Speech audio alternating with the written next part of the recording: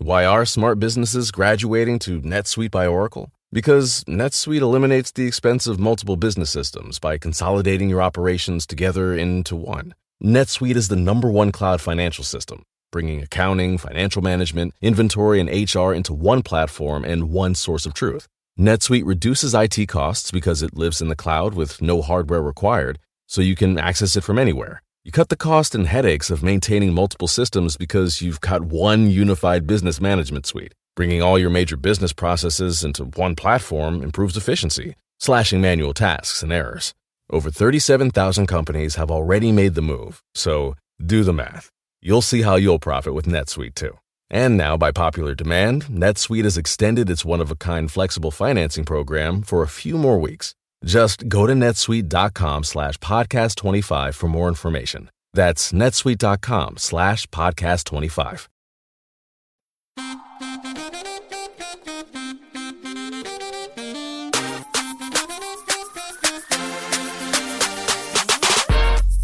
And we are back with an all-new episode of Keep It. I'm Ira Madison III. Ho, ho, ho. I'm Louis Vertel. You can hear the bells jangling off my collar. You know what I'm thinking about right now is what my mom casually wears around Christmas time. Do you have people in your family who just wear, they look like, a red, white, and green duvet cover with I do not. elves on them and stuff? My mom is always wearing like a festive vest that makes her half look like a blackjack dealer and also like, your aunt. Is your mom good at blackjack? No, I don't think my family has any casino history. I used to be obsessed with casinos growing up. I thought I would grow up and love to be around that environment. I would play like Super Nintendo casino games. And then I grew up and then I went to a casino for the first time and I watched somebody lose $800 in like a matter of seconds at a blackjack table. Oh, wait, it's horrifying. It's a very scary place to be. Yeah, I feel like there was a brief period where I was into gambling and I was like good at blackjack and like, also good at poker. And I lost a significant amount of money, and then I had to, I'm not going to say how much, but I stayed there until I earned it back, and then I left. Oh, well, at least you did. Yeah. One time I did, my friend Andrew took me to Commerce Casino, which is along, I believe, the 110 in LA, or the whatever's on the east side, something over there. And I played poker with a table full of people where the median age had to be 96. No doubt about it. And I made something like $79, but who feels good about that? Look at me. Yeah. It was basically the movie I Care a Lot. I want to get back into the world of like celebrity underground poker games, like from Molly's Game. What was that? Like Tobey Maguire playing them. Right. I love, that's still one of my favorite openings of a movie too, and like Ocean's 11. Oh, definitely. Yes, I miss the glamour of casinos. I think also I'm so intimately familiar with, like, for instance, Jimmy Kimmel does a week of shows in Vegas every so often, and I stayed at Planet Hollywood Casino for an entire week. When you're at a casino on a Wednesday, something has gone wrong. You need to not see that world. Like, Vegas, as far as I'm concerned, should go totally to black from Tuesday to Thursday and Monday. It's just, it's a weekend only time. Some people can only see shows during the week. Now, okay, show culture I accept, but no, I don't need to see one-armed bandit behavior, on a Wednesday. There's something about still being able to like smoke in a casino that's just so grimy. I love it. Yeah, no, there is like a lounginess that is missing from life. Just the words Robert Goulet. You want to say them, you know what I mean? And Vegas has that energy. Since I'm in my like Sigfluencer era, so. Yeah. Oh, didn't know. And it just means I'm chain smoking like Carrie Bradshaw. So that's very it. Good. Well, this is our final episode of the year.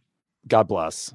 As far as I'm concerned, we covered everything. And by that, I mean, I didn't pay much attention to the things I don't know anything about, and I didn't even try. So. I would say that this year feels like, this year feels like it was like 6 different series. Like, I can't even tell you what was going on in my life like January, February this year. Well, I think, not to say the words post-pandemic, I know it's still going on, but post that occurring in March 2020, I feel like my memory for what happened 3 months ago in particular is shorter. You have less of a reason to, you're just moving on with the moment in a way. Is this just adulthood? I feel like I'm sounding like Garfield without Garfield, like John Arbuckle standing in his kitchen, wondering where time went. Things were easier, when you were younger, kids. When you could remember what happened based on who your teacher or professor was. Right. And then you like graduate, or it's summertime and then you're back at school and it's different teachers. I do miss that about high school. But even with like television now, right? It just feels like everything bleeds into each other. Yeah, and especially exactly. the shows we watch, like a Drag Race or like a Real Housewives. It just feels like if it's always on, it feels like it feels like there's no season changing. Correct. It feels like every TV show is on and not on all the time. Yeah. White Lotus just ended, and it's almost like, well, White Lotus is about to start back up again, right? Yeah, right. We have 2 weeks until the next one. Yeah. But no, Succession is coming back soon, and Drag Race is coming back. Drag Race is moving to MTV. Which I don't know how I feel about. Viacom in general is just a giant perplexing sphinx in the sky. It's a hot potato. Idea what's going on over there? It's a hot okay, right. Like Drag Race is going to be on Comedy Central in 2 years. Yeah. Just passing around the properties. No, I haven't watched MTV except for the VMAs, I think, in the past year. So the VMAs and the Challenge for me. Oh, yeah, the Challenge, of course. Yeah, but I still don't really know what ridiculousness is, and I understand that's part of the MTV core mantra. So I need to either lock into that, or I'm not really an MTV fan. Yeah, there's like 7 different versions of ridiculousness, and I just don't even like saying the word one time, let alone 7 times. So, at any rate, this episode, as we've come to the end of the year, we wanted to get everyone presents, but since Cricket will not approve sending all of our listeners iTunes gift cards, we have something just as good. We're going to do a mailbag episode. I have to say these are my favorite episodes. I like hearing what people are curious about. You know how our friend Sam Griezmann made a comment on Twitter recently where he said, nobody on Instagram wants to hear you do Q&As about just anybody. Like, no one's curious where you come, has questions for you. But I think people should be forced to ask questions of other people. I think it's fun. I think he's wrong. Yeah. Look at you calling one of our friends out for once now. I'm thrilled. Yes, it's freeing. No, I love a Q&A, and I feel like it's been a while since we've heard what our listeners think about things. So let's get to a few of our favorite mailbag questions this year. Why don't you start us off? Okay, let's see. My name is Marvin, and I love hearing your guys' conversations this year on your all-time favorite movies, and I was wondering what makes the list of your favorite albums of all time. My top 3 have stayed the same since I was in high school. And I actually feel bad how often I revisit these things. Like, a part of me thinks I should be more voraciously devouring new stuff all the time, but I'm Midwestern and gothically obsessed with habit, so I have my favorites that I need to keep revisiting all the time. And my main 3 are, my favorite album is Liz Phair's Exile in Guyville, which I brought up all the time in the show. It's funny, crude, heartbreaking. Everything about it it's also just a hard rock album. It's a pop album. It has something for everybody. It's as much like I had this horrible relationship, and also now I'm sitting on a plane just looking out the window having weird sort of foggy thoughts about the universe. Lots going on in that album. My second favorite's Amy Mann's Bachelor No. 2, not just because it's named after a game show reference. Her humor, her seriousness, they mix together. I actually brought that up in our interview with Mike Birbiglia this episode. And my third favorite is Madonna's first album, which is Lucky Star and Burning Up and Borderline and Everybody, which is her first single. And to me, that song has all the urgency, the sexual in-your-faceness, the bravado of anything she'd release in the future. And she's not even close to famous at that particular moment. You can just hear the ambition and the rawness. And I always love that particular moment in Madonna's career. I don't know about the most, but I love that album the most. That's her sort of like raucous chorus era, but then like the verses are just sort of her like having a conversation over the beat. Yes, particularly at the beginning of Everybody, where it's like, I know you want it, you know, naughty girl. That's a hard question to think about. My favorite albums. I would say that Velvet Rope is always there in that list. By the way, it's probably crucial that these are albums from the time we started being obsessed with the idea of an album. Yeah, you know, that I would absolutely say Usher 8701. Would not have guessed. What's the definitive 8701 track? I mean, You Don't Have to Call. It's like I think maybe that's my favorite also song. my favorite. Yeah. Yes. And then I don't know. Like I'm probably giving you Infinity on High by Fall Out Boy. Yes, that triad to me. If someone put those three albums in front of me, I would guess, oh, this must be Ira's favorite albums. Yeah, that's right. You know, and that's excluding like musicals. You know, because I feel like that's a whole other ballgame. You know, yeah. You know, but speaking of musicals, by the way, do you know what I think is an underrated song? Is it If I Could Tell Her from Dear Evan Hansen? It just popped up recently. What a lovely song. Oh yeah, it's a very sweet song. It's a very sweet musical. Sweetly sung. Yes. Yeah, sweet musical. Deranged movie. Yes. But long movie too. And it like disappeared from memory as soon as I saw it. Yeah. The craziest thing about that movie is how they handle waving through a window. That would flop immediately out of the gate, and then you had the entire movie ahead of you. It's just the worst feeling.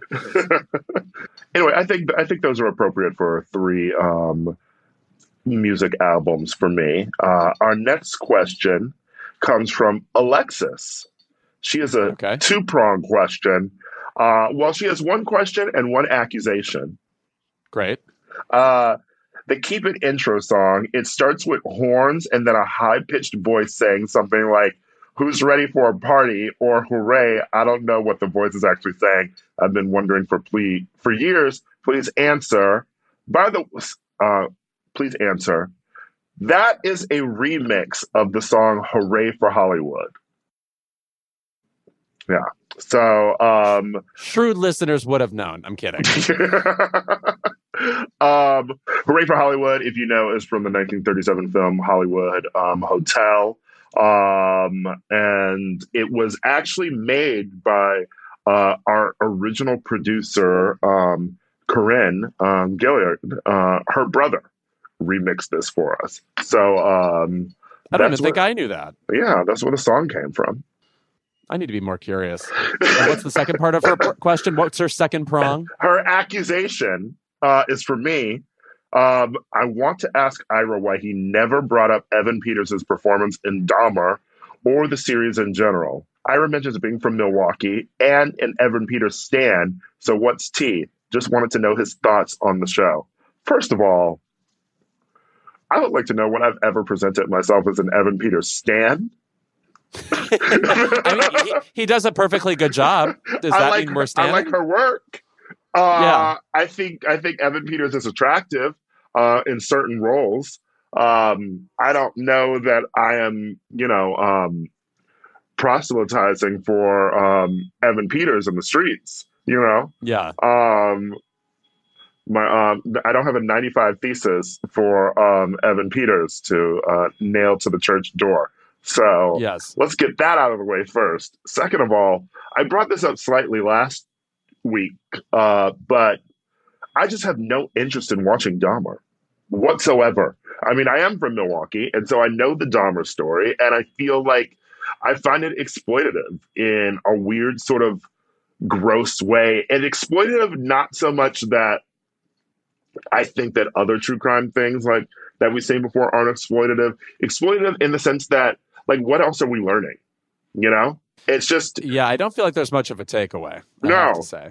There's like, I'd rather something from, I thought My Friend Dahmer was at least slightly more interesting just because it started as a graphic novel and it was at least from someone else's perspective of someone who knew Dahmer in school, but unless you're like giving me like a different in to him, I'm just sort of like, I don't need to see a highly stylized version of Dahmer eating Black people. Fair point. I'll give that one to you. Not going to argue that one. Next question. Emily asks, if you had to cast someone other than Kate to play Lydia Tarr, who would it be? I think I want to give a historical answer for this because it's such a character for the ages. And I think it has to be an actress who is terrifying, because then when you see them crumble, there should be a different form of terror emerging from them, like that they don't have any control at all. It's like, imagine if like Trump lost all control. That would be pretty scary to see, right? Mm-hmm. Not that he's not scary already, but one of my favorite enraged actresses is Glenda Jackson, who became an MP in British Parliament some years after she won 2 Oscars. She won a Tony a few years back for Three Tall Women. We actually talked to Alison Pill when she was on the show about that production. Yeah, I would love to see her descend into the video game soundtracking or whatever occurs in Tar.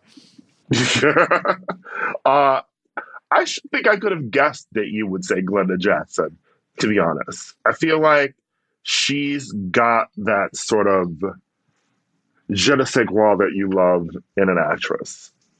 She has that kind of Judy Davis, you can see the anger in the neck thing. Yes. Yeah. I don't know who I would go with to play Lydia Tarr.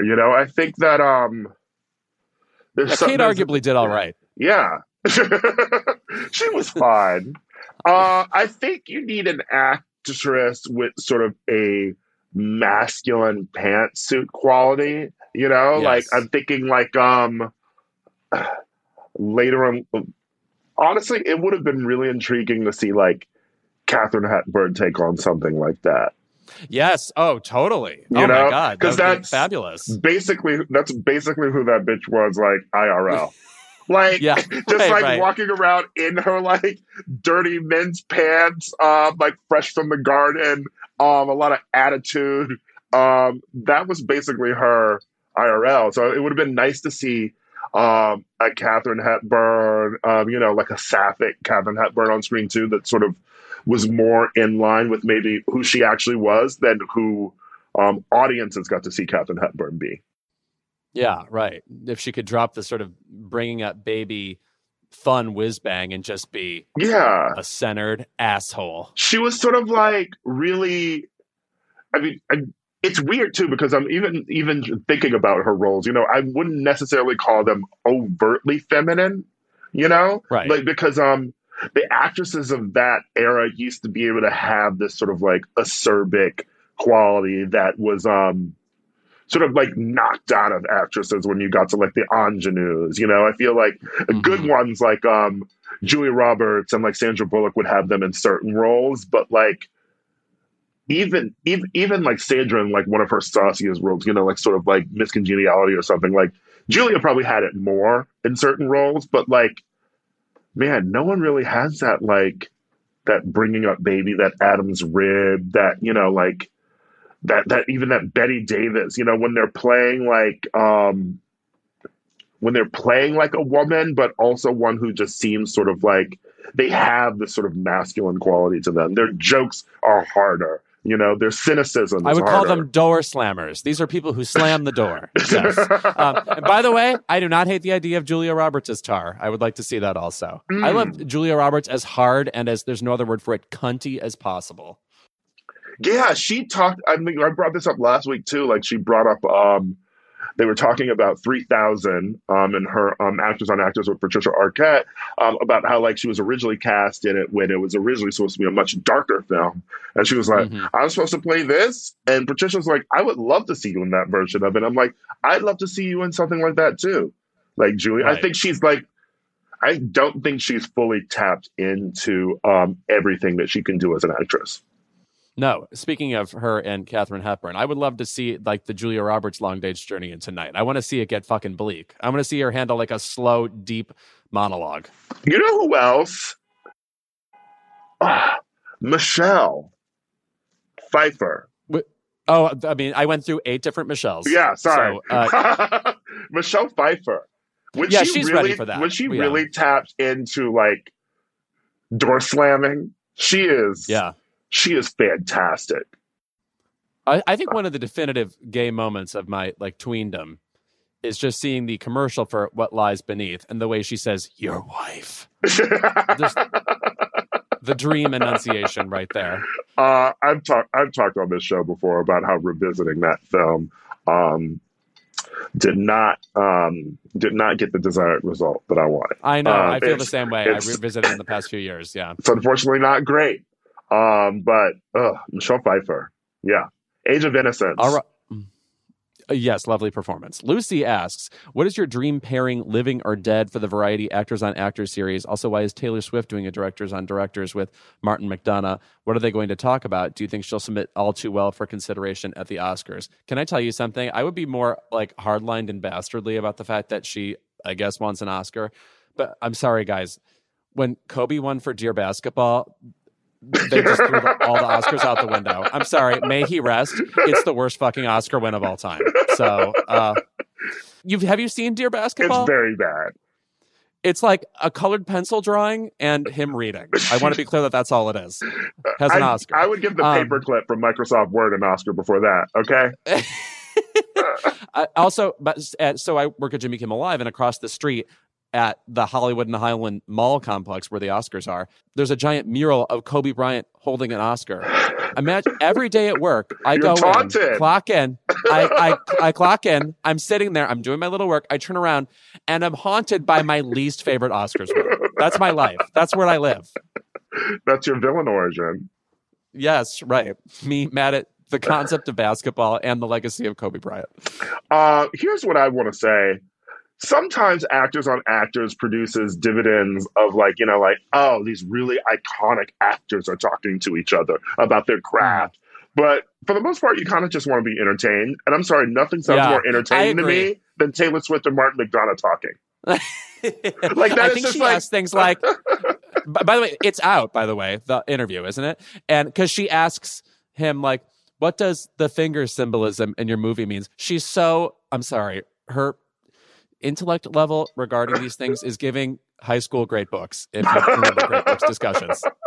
It's very well, because she's also talking about when she's talking about crafting a product, she's like I'm crafting different colors, like what's going to go into it, like making it a different era. And I'm like, okay, yeah, the colors, I mean, Almodovar over here. Yeah, right.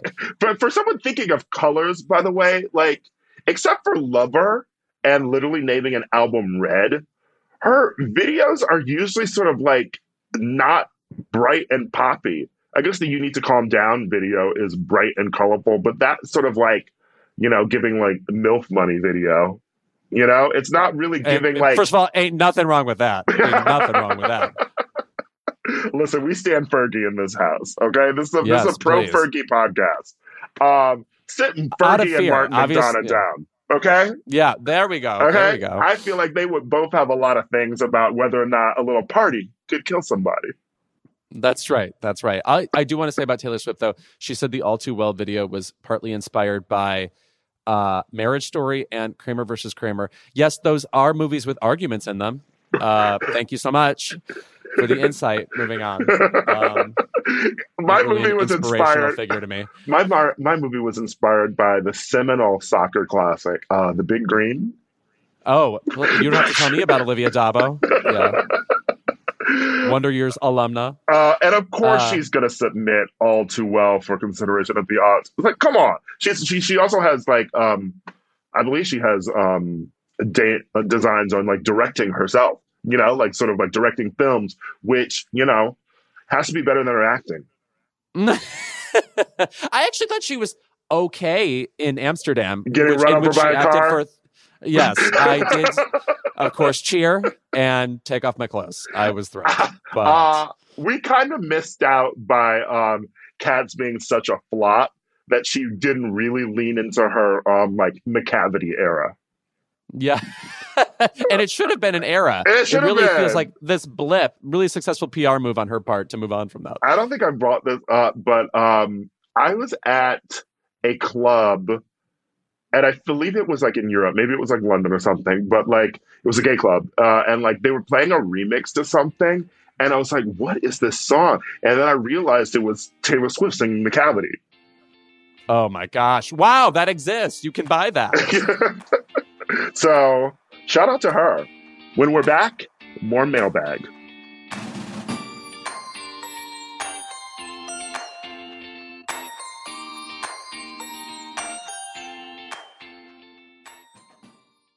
Keep It is brought to you by Barefoot Dreams. Lewis? Yes? When you see footprints in the sand, that was when I carried you in my Barefoot Dreams robe. Now, is that a Leona Lewis song? No? If you want to bring coziness into your life, you turn to Barefoot Dreams, especially now as the brand is celebrating their 30th anniversary. With those 30 years of coziness, Barefoot Dreams celebrates being the originators of everyone's favorite luxe home blanket. And while many have attempted to duplicate their blankets, robes, and more, Barefoot Dreams' fabrication and quality cannot be replicated, so don't believe the dupes. Girl, this blanket is it. I effing love this blanket. I'm thinking about it right now, and I want to jump in my bed, which is sponsored by something that we'll do another ad for momentarily. Get ready. There's a reason why Barefoot Dreams has been on Oprah's favorite things list 6 times. Jesus, get a life, Oprah. My God. Dressing head to toe in Barefoot Dreams is the key to comfort, as their collection of ultra-soft robes, loungewear, and accessories are made with premium materials. Their products make the perfect gifts, too. I throw this thing on. I wear it like a shawl. I look exactly like Ellen Burstyn. And I am the coziest a human being can be. Because, by the way, it's still that time in Los Angeles where it's like pretty mild outside, and then your apartment is cold. I can't explain it. I don't know things like basic science. For Keep It listeners, you can get 15% off your first purchase at barefootdreams.com with the code KEEPIT15. Don't miss out on Barefoot Dreams soft, soothing fabrics that will bring luxury to your life. Black Stories, Black Truths is a celebration of Blackness from NPR and how I live my life every day. Oh, I'm glad to bear witness to it. Each of NPR's Black voices are as distinct, varied, and nuanced as the Black experience itself. In the Black Stories, Black Truths collection, you'll hear stories of joy, resilience, empowerment, and creating world-shifting things out of a struggle. It sounds like you at Coachella. I'm already tuned in. Every episode is a living account about what it means to be Black today, told from a unique Black perspective. From Bobby Shmurda to The Wire, Michelle Obama to reparations, there's no limit to the range of Black stories, Black truths. Black perspectives haven't always been centered in the telling of America's story. Now they are the story. In NPR's Black Stories, Black Truths, you'll find a collection of some of NPR's best podcast episodes celebrating the Black experience. Hear a feed of episodes from across NPR's podcasts that center Black voices. It's NPR Noir. Turn on NPR today and hear a range of voices as varied, nuanced, and Black as the country we reflect. Stories should never be about us without us. Doesn't the Black experience sound like a 3-disc Prince album we never got? Someone check the vault, please. Listen now to Black Stories, Black Truths from NPR wherever you get your podcasts. Why are smart businesses graduating to NetSuite by Oracle? Because NetSuite eliminates the expense of multiple business systems by consolidating your operations together into one. NetSuite is the #1 cloud financial system, bringing accounting, financial management, inventory, and HR into one platform and one source of truth. NetSuite reduces IT costs because it lives in the cloud with no hardware required, so you can access it from anywhere. You cut the cost and headaches of maintaining multiple systems because you've got one unified business management suite. Bringing all your major business processes into one platform improves efficiency, slashing manual tasks and errors. Over 37,000 companies have already made the move, so do the math. You'll see how you'll profit with NetSuite too. And now, by popular demand, NetSuite has extended its one-of-a-kind flexible financing program for a few more weeks. Just go to netsuite.com/podcast25 for more information. That's netsuite.com/podcast25.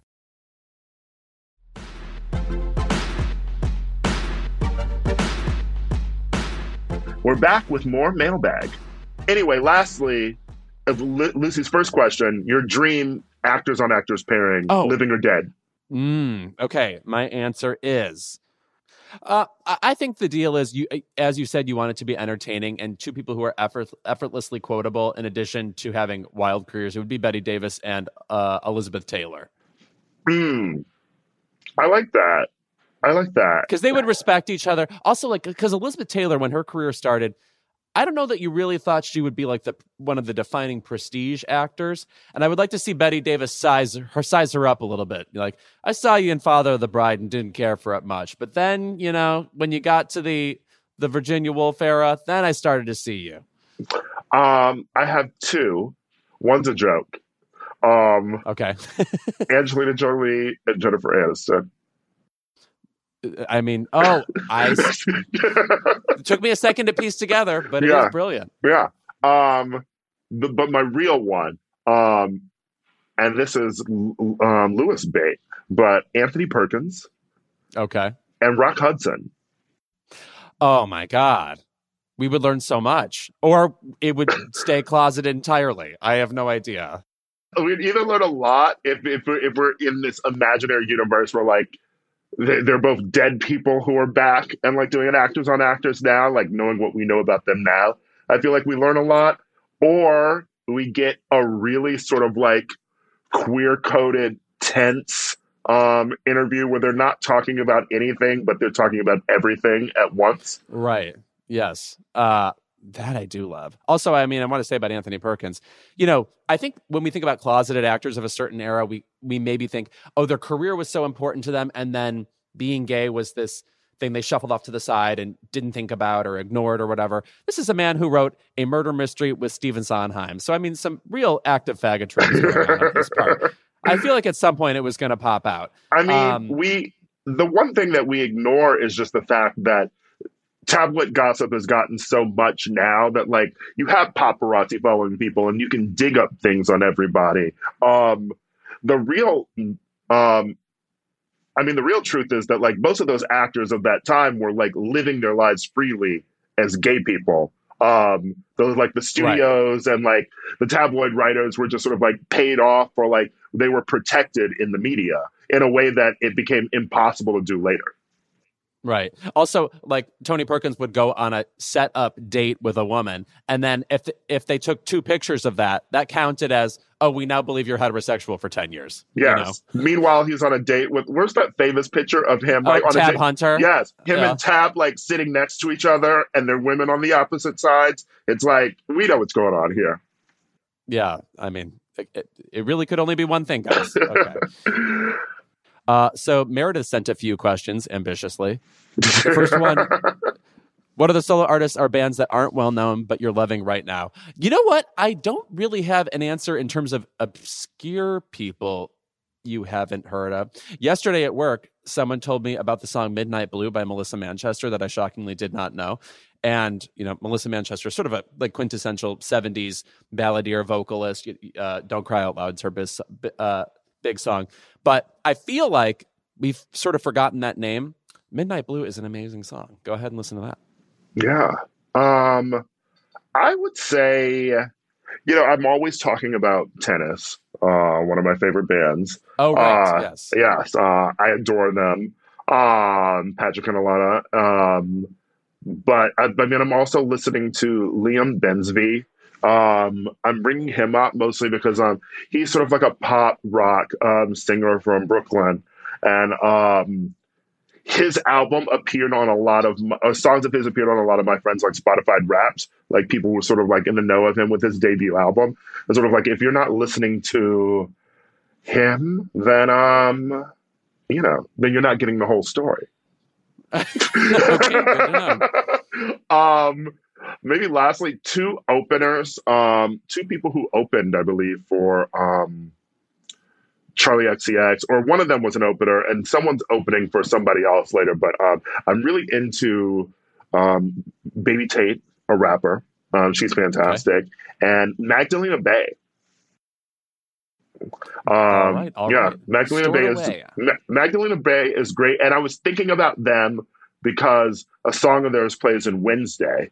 And it reminded me of one of my ticks about teen shows on TV. You notice that the teen shows on TV, whenever they have a dance scene, they always play like indie pop music or some like new obscure band. And I'm like, Yeah. you are definitely never hearing that music at a high school dance. It is Yeah, always 80s obviously. and 2000s rap. Yes, right. What's an independent film that you think people should be paying attention to that came out recently or is coming out soon? I just saw this documentary, All the Beauty and the Bloodshed, which is about the photographer Nan Golden and how she became this person who stood up against the Sackler family, who, as you probably know, like they have a wing in every museum there is, and they are the reason OxyContin is in the world. Like they basically fed it to the universe and have put us in the drug crisis that we are still roiling in. Nan Golden established herself as a photographer through like 70s, 80s, 90s New York, very active AIDS activist. And it really weaves her story in with how she became the person fighting the Sackler family. In a way, the structure of the movie is a little bit 5-paragraph essay for me, but she's great, very quotable. It's a 3-star movie, and I think it'll probably take the documentary Oscar this year. Okay. I've actually heard of that film, but I hadn't gotten the chance to see it yet. So I'm very excited to actually see it. I think I've talked about this already, but I just finally recently watched Drive My Car, which, is independent. So fucking good. Yeah. And by the way, I think people treated it like, oh, this is some inaccessible thing that no one wants to watch because it's too long. The That's all I actor heard. and actress in that movie should have fucking won. Yeah. They were amazing. That's all I fucking heard for like a year was just sort of like, oh, you're going to sit down and watch this 3-hour movie. And let me tell you something. First of all, I love a 3-hour movie if it's engrossing, Yeah. like, I sat down with this film and it is so beautiful. I mean, it's based on like a Murakami short story, but it's just like, it's everything about this is what you really sort of want in a film. Like, it feels like it tells a complete story, but it's cinematic. It's doing things that you haven't seen on screen before. The actors in it are all fucking amazing. And also, we talked about Chekhov in this episode. There's scenes, where like the main character's like doing Uncle Vanya, and it's sort of like it was actually reminding me that like I don't pay as much attention to Chekhov as I should, as someone who loves theater. But it's just how much he got the human condition too, and how much that Uncle Vanya like still sort of like resonates today. Drive My Car is just fantastic. Oh yeah, I mean, just it's very straight, and also not a thing about that movie is a cliche. You come into the movie, I don't know what you expect as you're watching the story unfold. Immediately, 8 things occur that are not just bizarre, but like unexpected, and then the movie is also very sweet. The movie is also very tough. Lots going on. Anyway, great recommendation. Yeah, I mean, it truly takes the story too of someone who discovers like that their lover is like having an affair and turns it on its head. It turns it on its head in the sense that it makes it very human instead of like going for like the melodrama. So if you haven't seen that, sit down and watch it. In like a space where you're not on your phone. Yes, and I can't recommend that enough. I literally just watched the movie She Said on TV recently because you can buy it for $19 and occasionally I'll just throw it in. No, go to a theater. Block everything out. It's sort of like, I think people, when they exercise, should also not have their phone nearby. And I know a big part of exercising is you're listening to music, but it's a great time to not be thinking about anything else. And I think you get more effective results that way too. Mm-hmm. Other question. What is your biggest keep it about social media? Mine right now, and this has been going on for a couple years, and I blame Bowen Yang, who started with a good thing. Bowen Yang. It's kind of her fault. Lip synced the Aaron Brockovich main monologue in which Julia Roberts reads somebody to filth for comic effect and then posted it online. And we loved it because it's a really verbose monologue. It's hard to get all the words right. And he got all the micro facial expressions of Julia right too. So it's this effective comedy video. homosexuality, unfortunately, figured, what if we just lip synced really easy things that were 5 seconds apiece and then also called that comedy? And now that's what TikTok is. Guys, we are smarter than this. These are stupid choices. If you're like a muscle bound, influencer type, and you're thinking, should I lip sync something from the White Lotus right now? Girlfriend, I'm telling you it's a no. I'm telling you no. Please don't do it. There won't be any laughing. And here's the thing, which is not to say that our friend Bowen Gang is not debonair and sexy. Yes. But here's a tip. If you're doing a lip sync and you're hot and you have a 6-pack and your shirt's off during the lip sync, people aren't coming for that lip sync, baby. And you know it, and we know it. Yeah. and give it up. Right. That's, I think, a huge part of the problem here is like the idea that, oh, here I am sincerely presenting comedy. The fuck you are. The fuck you are. Somebody named Colton. Shut up. Yeah. My biggest keep it about social media is right now people being angry about the new Instagram feature, which I love. Oh, right. It's like you can add statuses now. It feels so AIM and throwback. And I'm like, it's fun. It's fun. Yeah.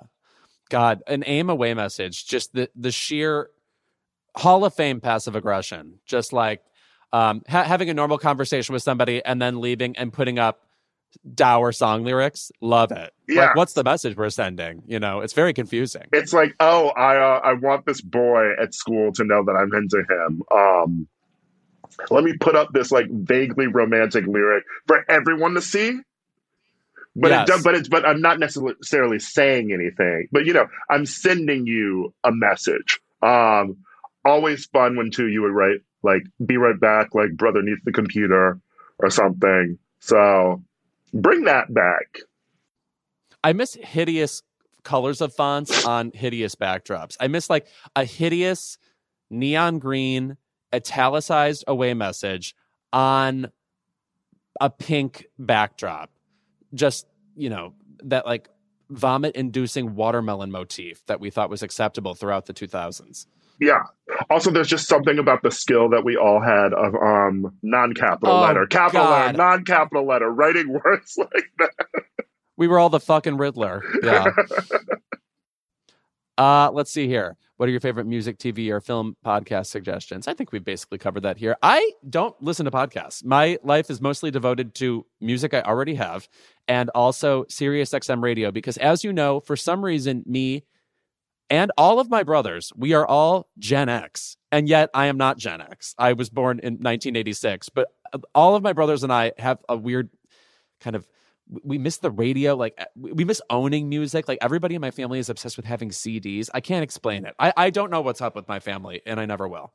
My favorite podcasts are whatever podcast I'm guesting on. Oh, that's This is my favorite. Normally you don't say the quiet part out loud, right? Yeah. I also weirdly don't listen to podcasts. I listen to it daily every now and again, our nemesis. And I will listen to I listen to Pod Save the World sometimes too, when like something is really going on in the world and I'm like, I don't even know where that country is.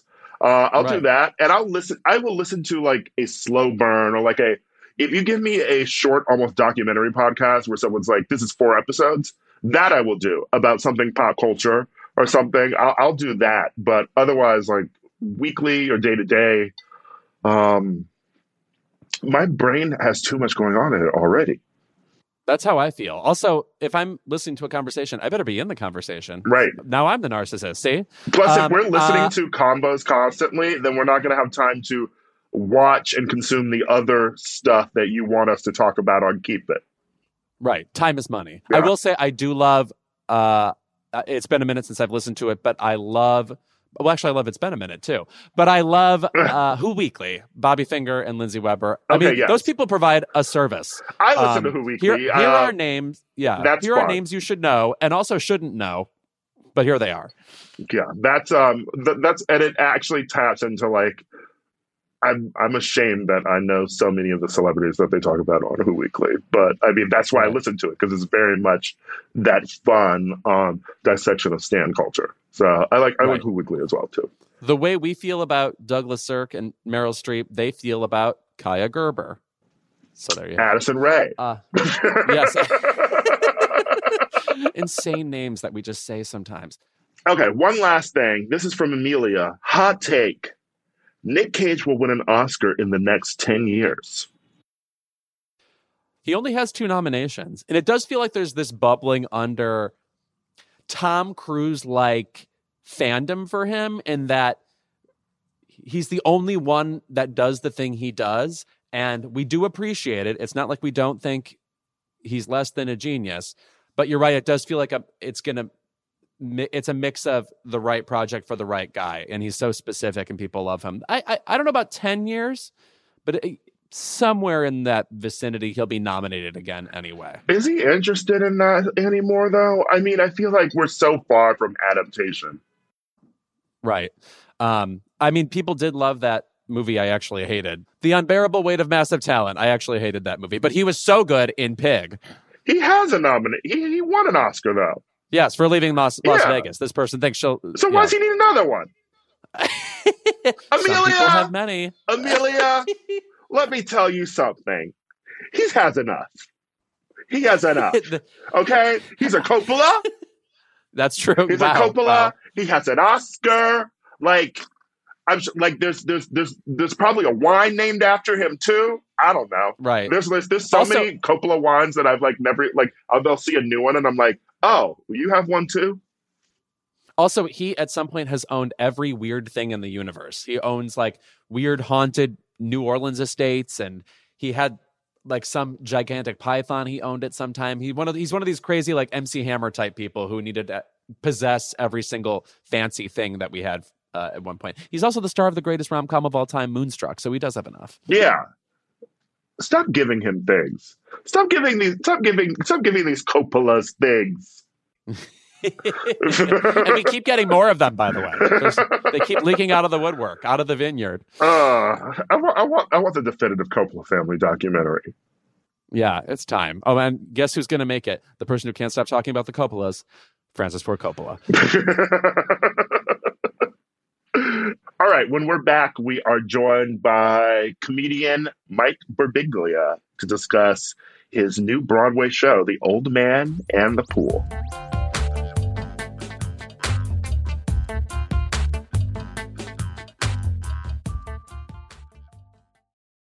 Why are smart businesses graduating to NetSuite by Oracle? Because NetSuite eliminates the expense of multiple business systems by consolidating your operations together into one. NetSuite is the #1 cloud financial system, bringing accounting, financial management, inventory, and HR into one platform and one source of truth. NetSuite reduces IT costs because it lives in the cloud with no hardware required, so you can access it from anywhere. You cut the cost and headaches of maintaining multiple systems because you've got one unified business management suite. Bringing all your major business processes into one platform improves efficiency, slashing manual tasks and errors.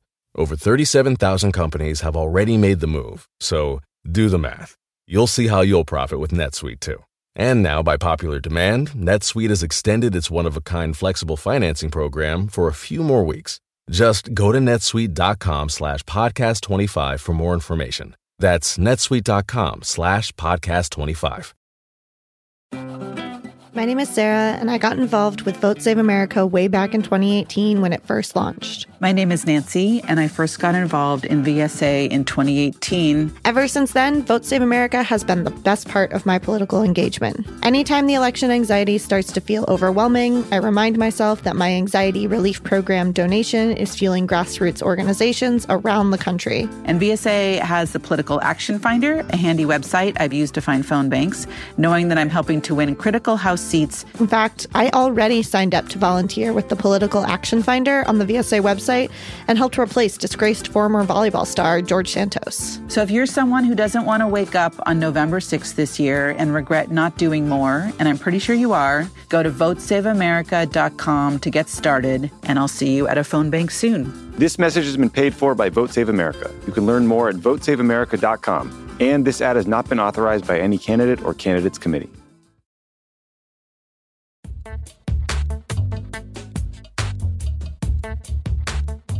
So our guest today is a fantastic writer, actor, comedian, probably the most famous somnambulist we've had on the show. You know him from his stand-up specials, Orange is the New Black, his movie Don't Think Twice, and now you can catch him from now until January 15th on Broadway with his show, The Old Man and the Pool. Welcome to the show, Mike Birbiglia. Thanks, Ira. That the most famous somnambulist that's got to be that's like a subtweet right there. How many famous sleepwalkers are there? I was just going to ask. I've not been to that Wikipedia, and now I'd be curious.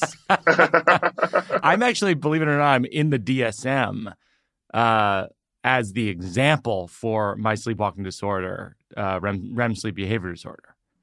That's a level of recognition most celebrities will never get. I actually think that's somewhat flattering. No, who's in the DSM? I mean, come on. What comedians? What comedians and playwrights are in the DSM? Yeah, it's like you and Freud. Good for you. A quick search says that other celebrities with who have experienced sleepwalking are Jennifer Aniston. Oh, there you go. But no, the other people on here have like sleep apnea or narcolepsy. So I think you got Jennifer Aniston. That's huge. And we should discuss at some point because she did start following me on Instagram when I hosted Jimmy Kimmel Live because she watches every night when I filled in when he had COVID. That's the inner circle of Hollywood right there. When you guest host Jimmy Kimmel Live, Jennifer Aniston follows you on Instagram. That's the tea right there. I would love then, like a Frost Nixon between you both about sleepwalking, because I'm very intrigued as to like what sleepwalking was like for Jennifer Aniston, and was it like during the height of Friends?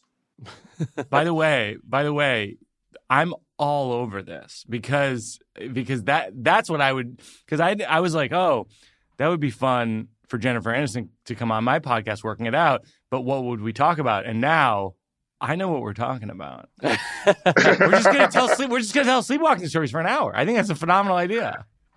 Now, you're joking now, and you've famously talked about sleepwalking before, but something to me that is so interesting about you is your act keeps evolving, and the ways in which we get to know you expand and expand. Do you find yourself surprised at some of the things you are talking about nowadays? Could you have anticipated some of the topics you cover years ago as a comic? Oh my gosh. Yeah, I mean, I have to say, like, that is one of the things that, like, as a writer, people always go, are you always writing everything down? When someone is dying in your family, are you thinking, oh, this will be a good piece of writing? That kind of thing.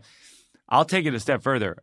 Not only am I always thinking about writing, but then the other end of that is when I'm on stage talking about these things, I sometimes have the thought, I can't believe I'm saying this to a group of 1,000 people. Like, it's so weird.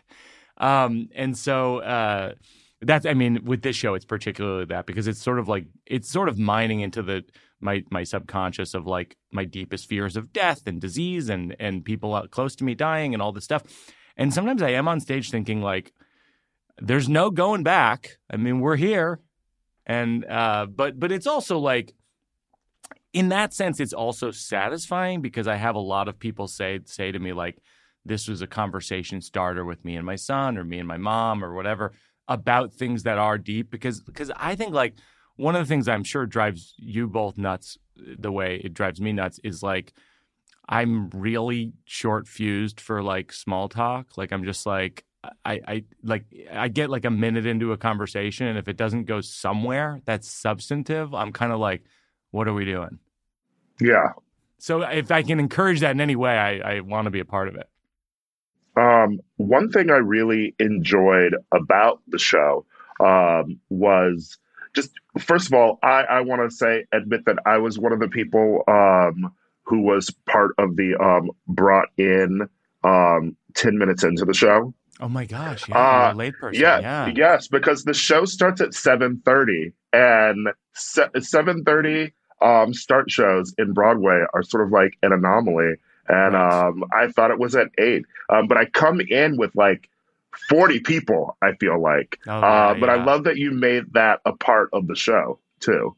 I always talk about late people. I always talk about if there's any someone has an absurd laugh, if someone has a particularly strange reaction to some story, some kind of specialized specialty cringe sound they make when I talk about surgeries or something like that. I always say, because I think of theater as like, it's like we're all here. It's a we're all here experience. And I feel like if you don't acknowledge the things that are happening that are anomalous, then like it a little bit breaks the we're all here of it. Mhm. So I like to talk about when people come in late. And also, you know what's funny about that? And this is a little bit of a spoiler alert. If maybe people skip ahead 30 seconds if they're coming to see the show. So it's like half the time people are late. And I'll just do like a recap of what they've missed. But actually, it's good for people who are kind of half paying attention. And they're like, oh, yeah, that is what happened so far. I didn't miss anything. They get to kind of feel smart. Exactly. Yeah.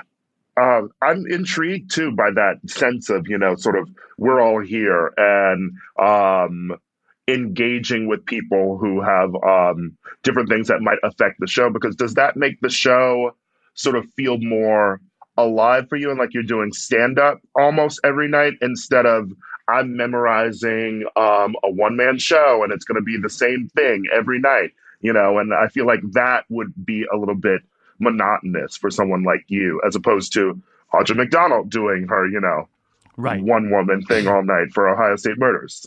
Right. No, I think like it's the what's different every night, and it's true probably for Audra too. I would be curious to ask her about it. Is the audience is different always, and the audience when you do solo work, the audience is your scene partner, and you actually do not know how they're going to react, and I think that it does impact sort of what the evening feels like. I've had people come. My friend Victoria came last night for the third time, and she had like thoughts and notes on like specific moments being different than they were the other 2 times she saw it and all that kind of stuff.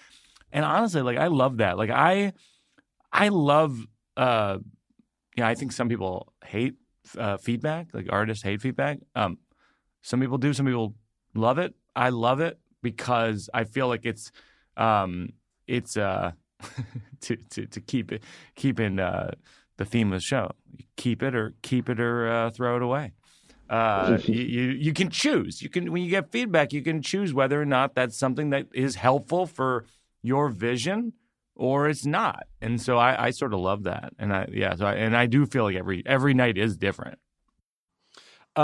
Another thing I love about you is I read a Q&A where you specifically said a thing you cherish about other comics is that you don't relate to them. They're coming from a place that isn't like you. And that seems in a way elementary, but to me that's so important. Like in a way, I feel like if somebody asks me what like my favorite album is, I have to say, and here are the reasons I related to the fucking thing. And it's just not true. Like I wish more people just liked something because it didn't remind them of themselves at all. And I was wondering what comics in general feel like that to you. Like the 2 that I always say, because I'm in awe of their craft and their writing, is Maria Bamford and Doug Stanhope. And whenever I say Maria Bamford, I think people get where that comes from. Doug Stanhope, I think a lot of times people go like, really? Like Doug Stanhope, that's the person who you're drawn to? Because he's such a provocateur. Like to the point where like one time Jenny and I saw him live and he brings the audience to like less than 0 in terms of like almost hating the show. And it's very Andy Kaufman-esque. Like and then he brings it up, and to an 11. And I love watching that. And he does it. It's all, I haven't talked to him about it at length, but I think it's all by design. And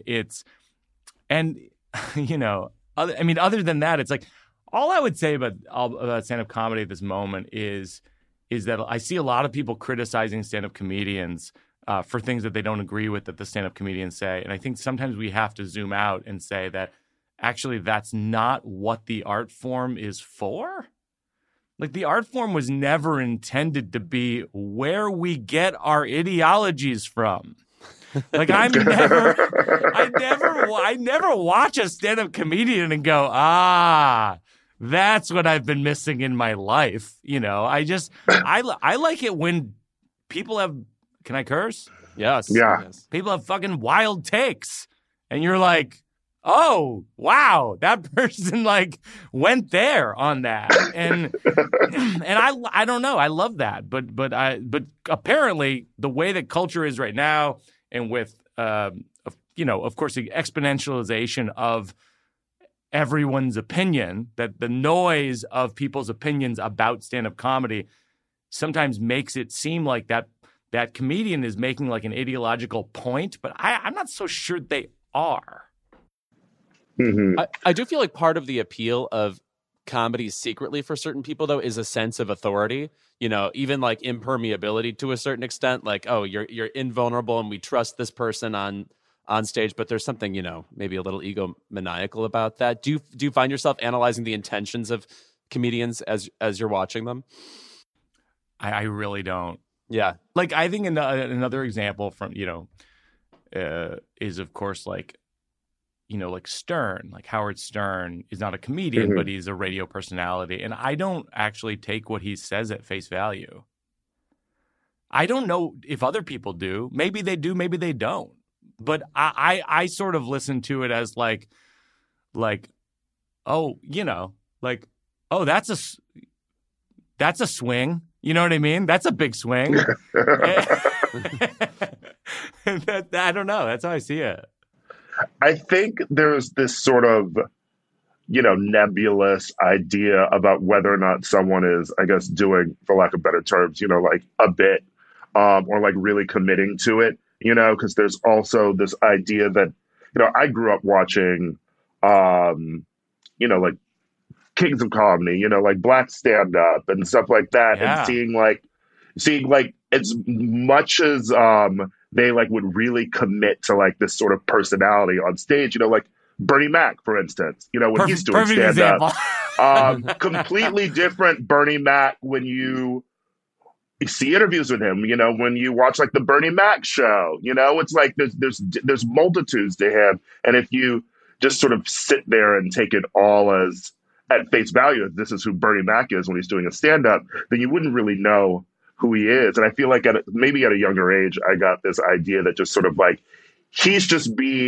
performing for, his people. He's performing for the cookout, whatever. And like, after that, you move on and you become who you actually are.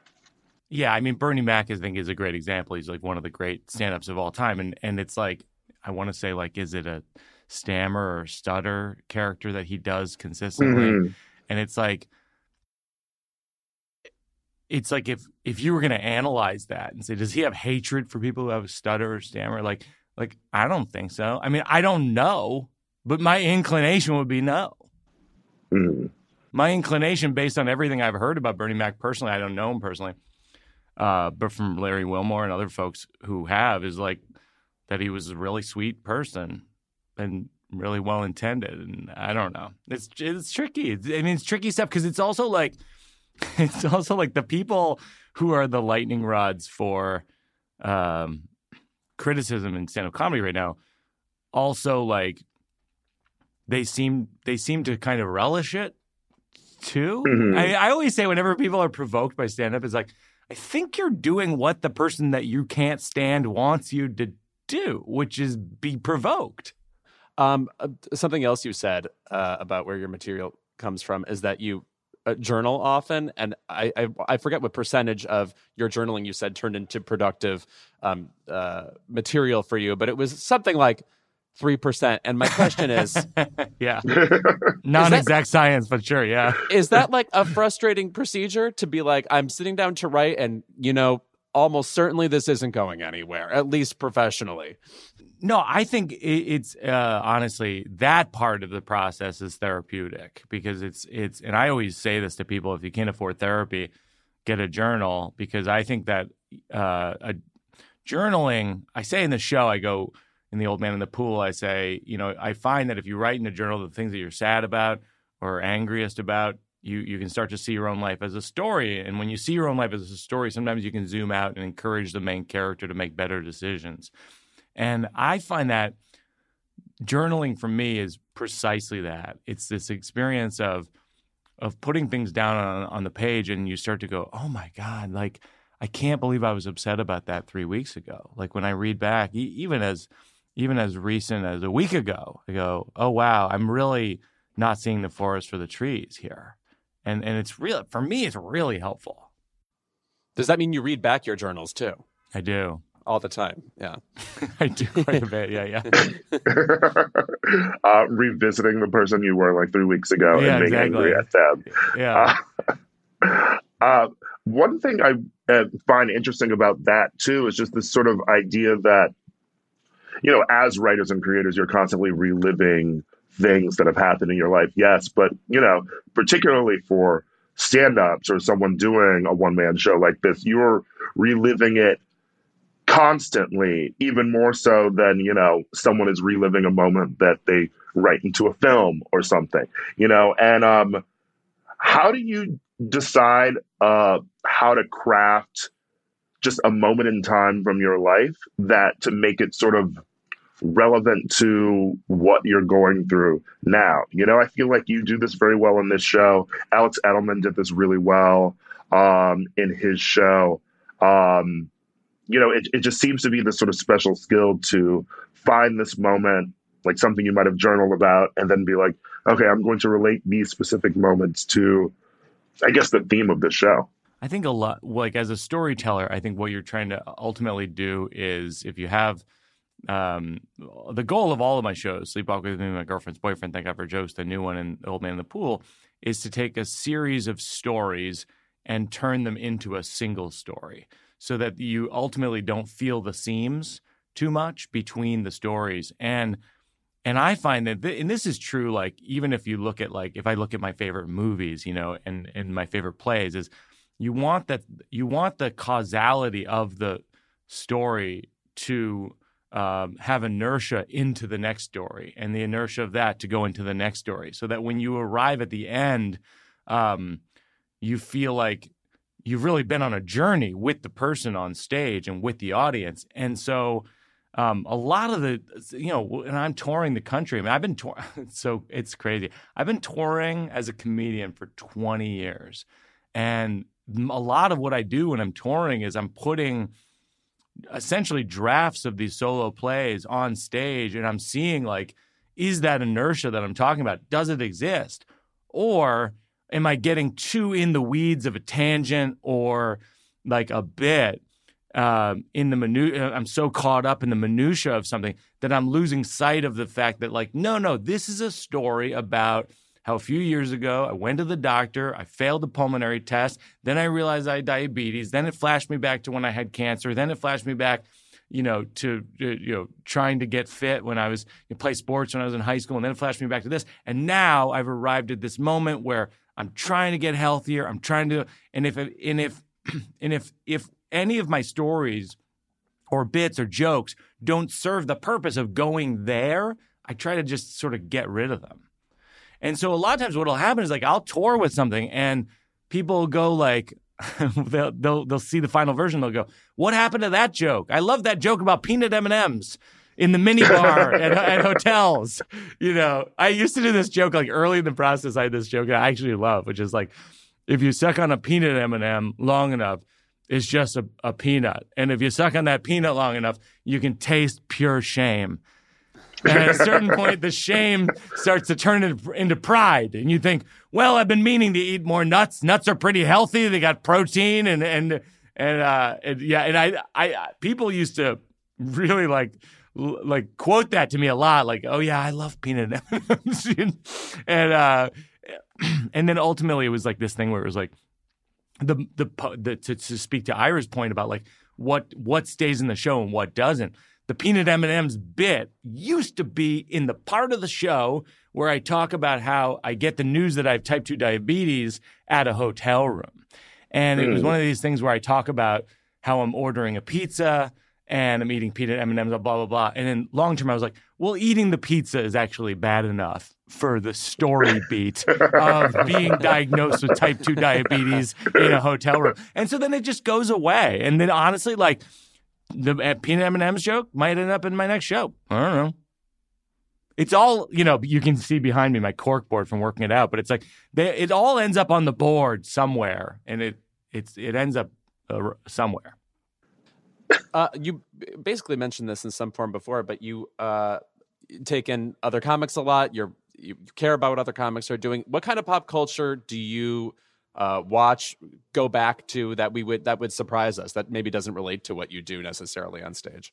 I mean, I love SNL. It was so funny because this weekend I was so psyched because I love the Please Don't Destroy fellas on SNL right now. Mm-hmm. They make those Please Don't Destroy sketches. Yeah. Mm-hmm. And in the back of the scene this past weekend, there was a Working It Out podcast like postcard that was on the bulletin board, like through the sketch, and all these people Instagram screenshotted it and sent it to me.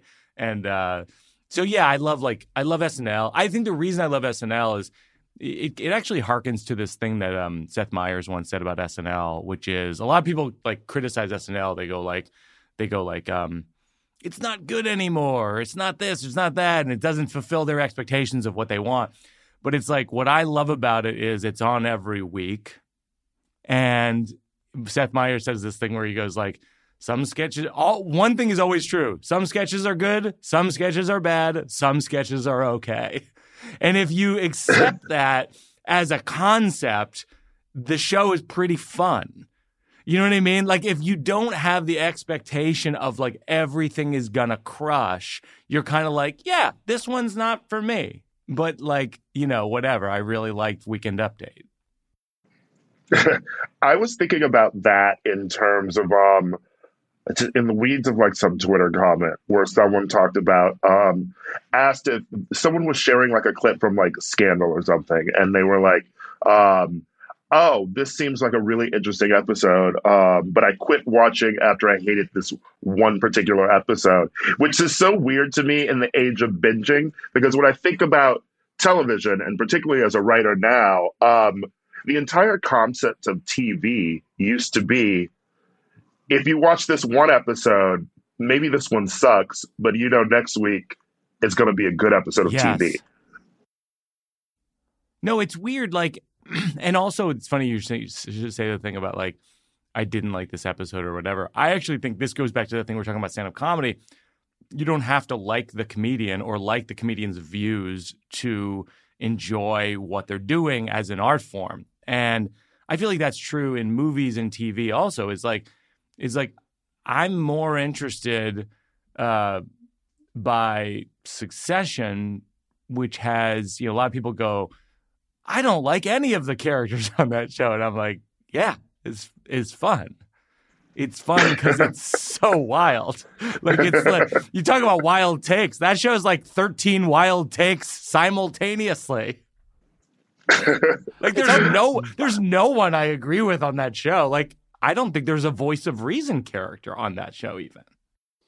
No, I was going to say that my mom is particularly obsessed with likability of characters. Like she'll leave a movie and be like, I didn't like anybody in that movie. And I just want to say, like, even on shows that are beloved and age old, like on the Mary Tyler Moore Show, maybe Mary was the only quote unquote normal person. Ultimately, you don't need 9 of them on any show. And Seinfeld was that. Seinfeld was the character that was the status quo. Actually, was the comedian.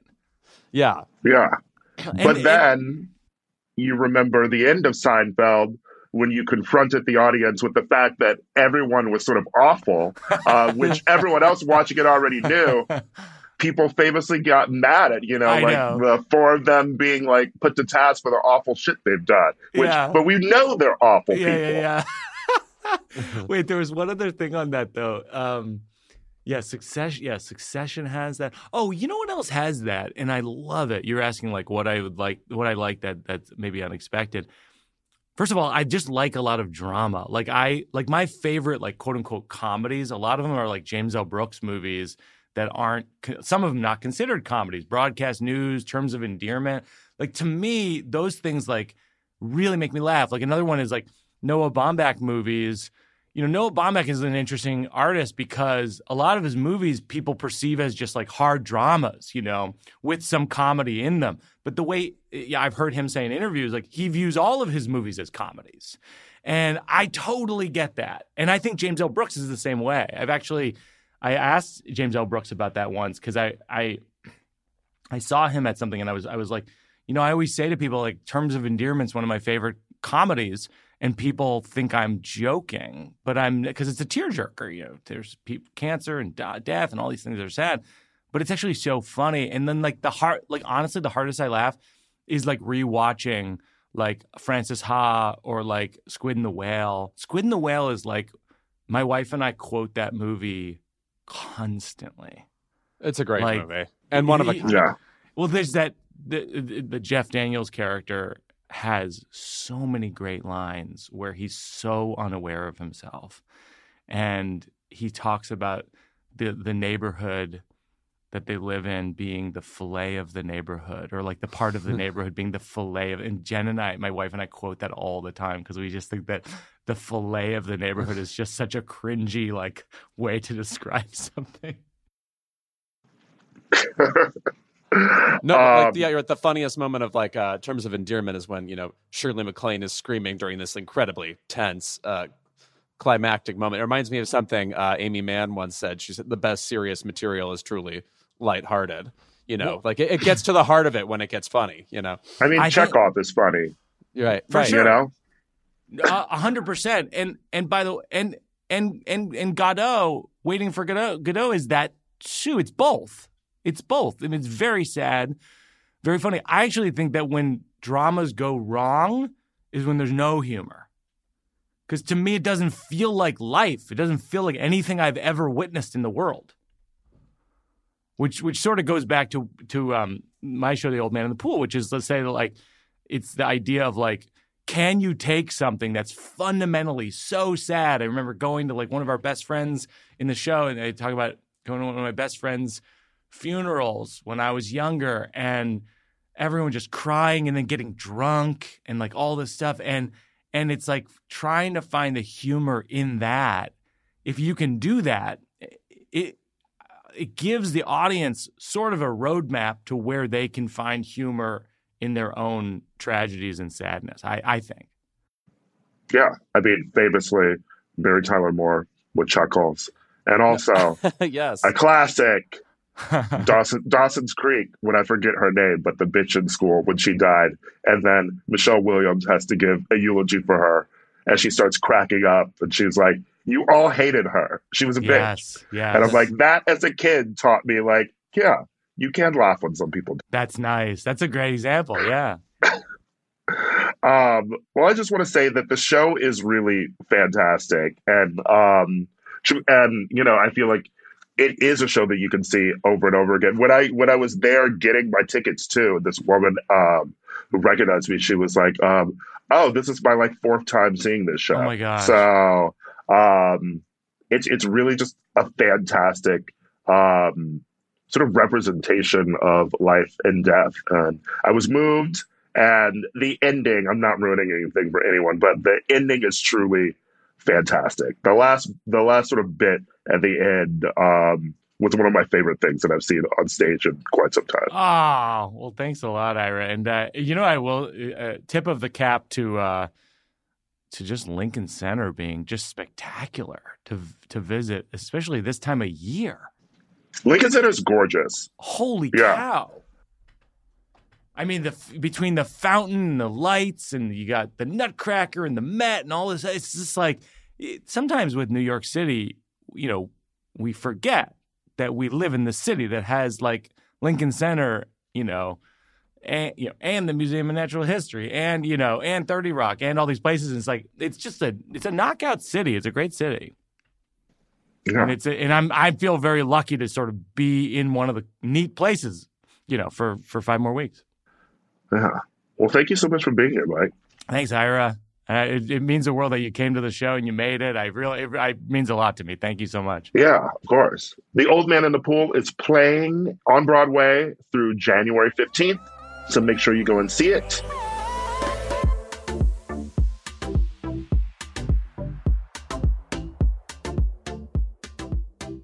All right. Well, I think that's our episode. We did a good job. Yeah, we did a good job. We gave you Keep It's in there. We gave you thoughts about Nicolas Cage.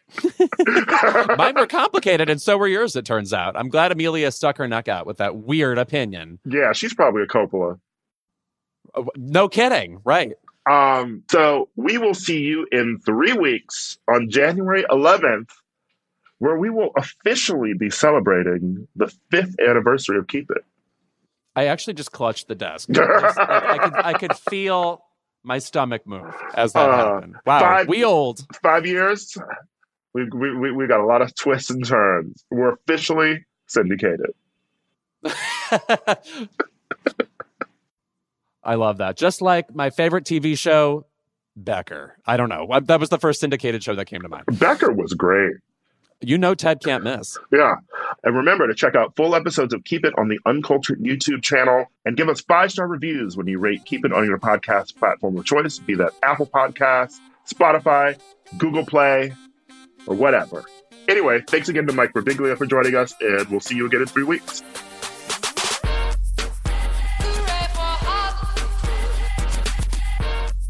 Keep It is a Crooked Media production. Our senior producer is Kendra James, our producer is Chris Lord, and our associate producer is Malcolm Whitfield. Our executive producers are Ira Madison III, that's me, and Louis Vertel. This episode was recorded and mixed by Evan Sutton. Thank you to our digital team, Matt DeGroot, Nar Malconian, and Delon Villanueva for production support every week. And as always, Keep It is filmed in front of a live studio audience.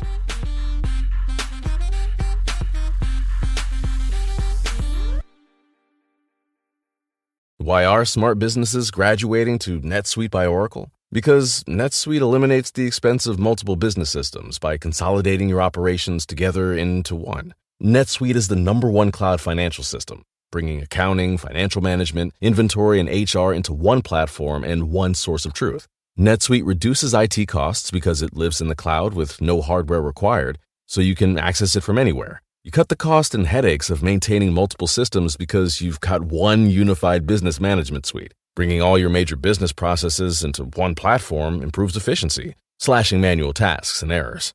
Over 37,000 companies have already made the move, so do the math.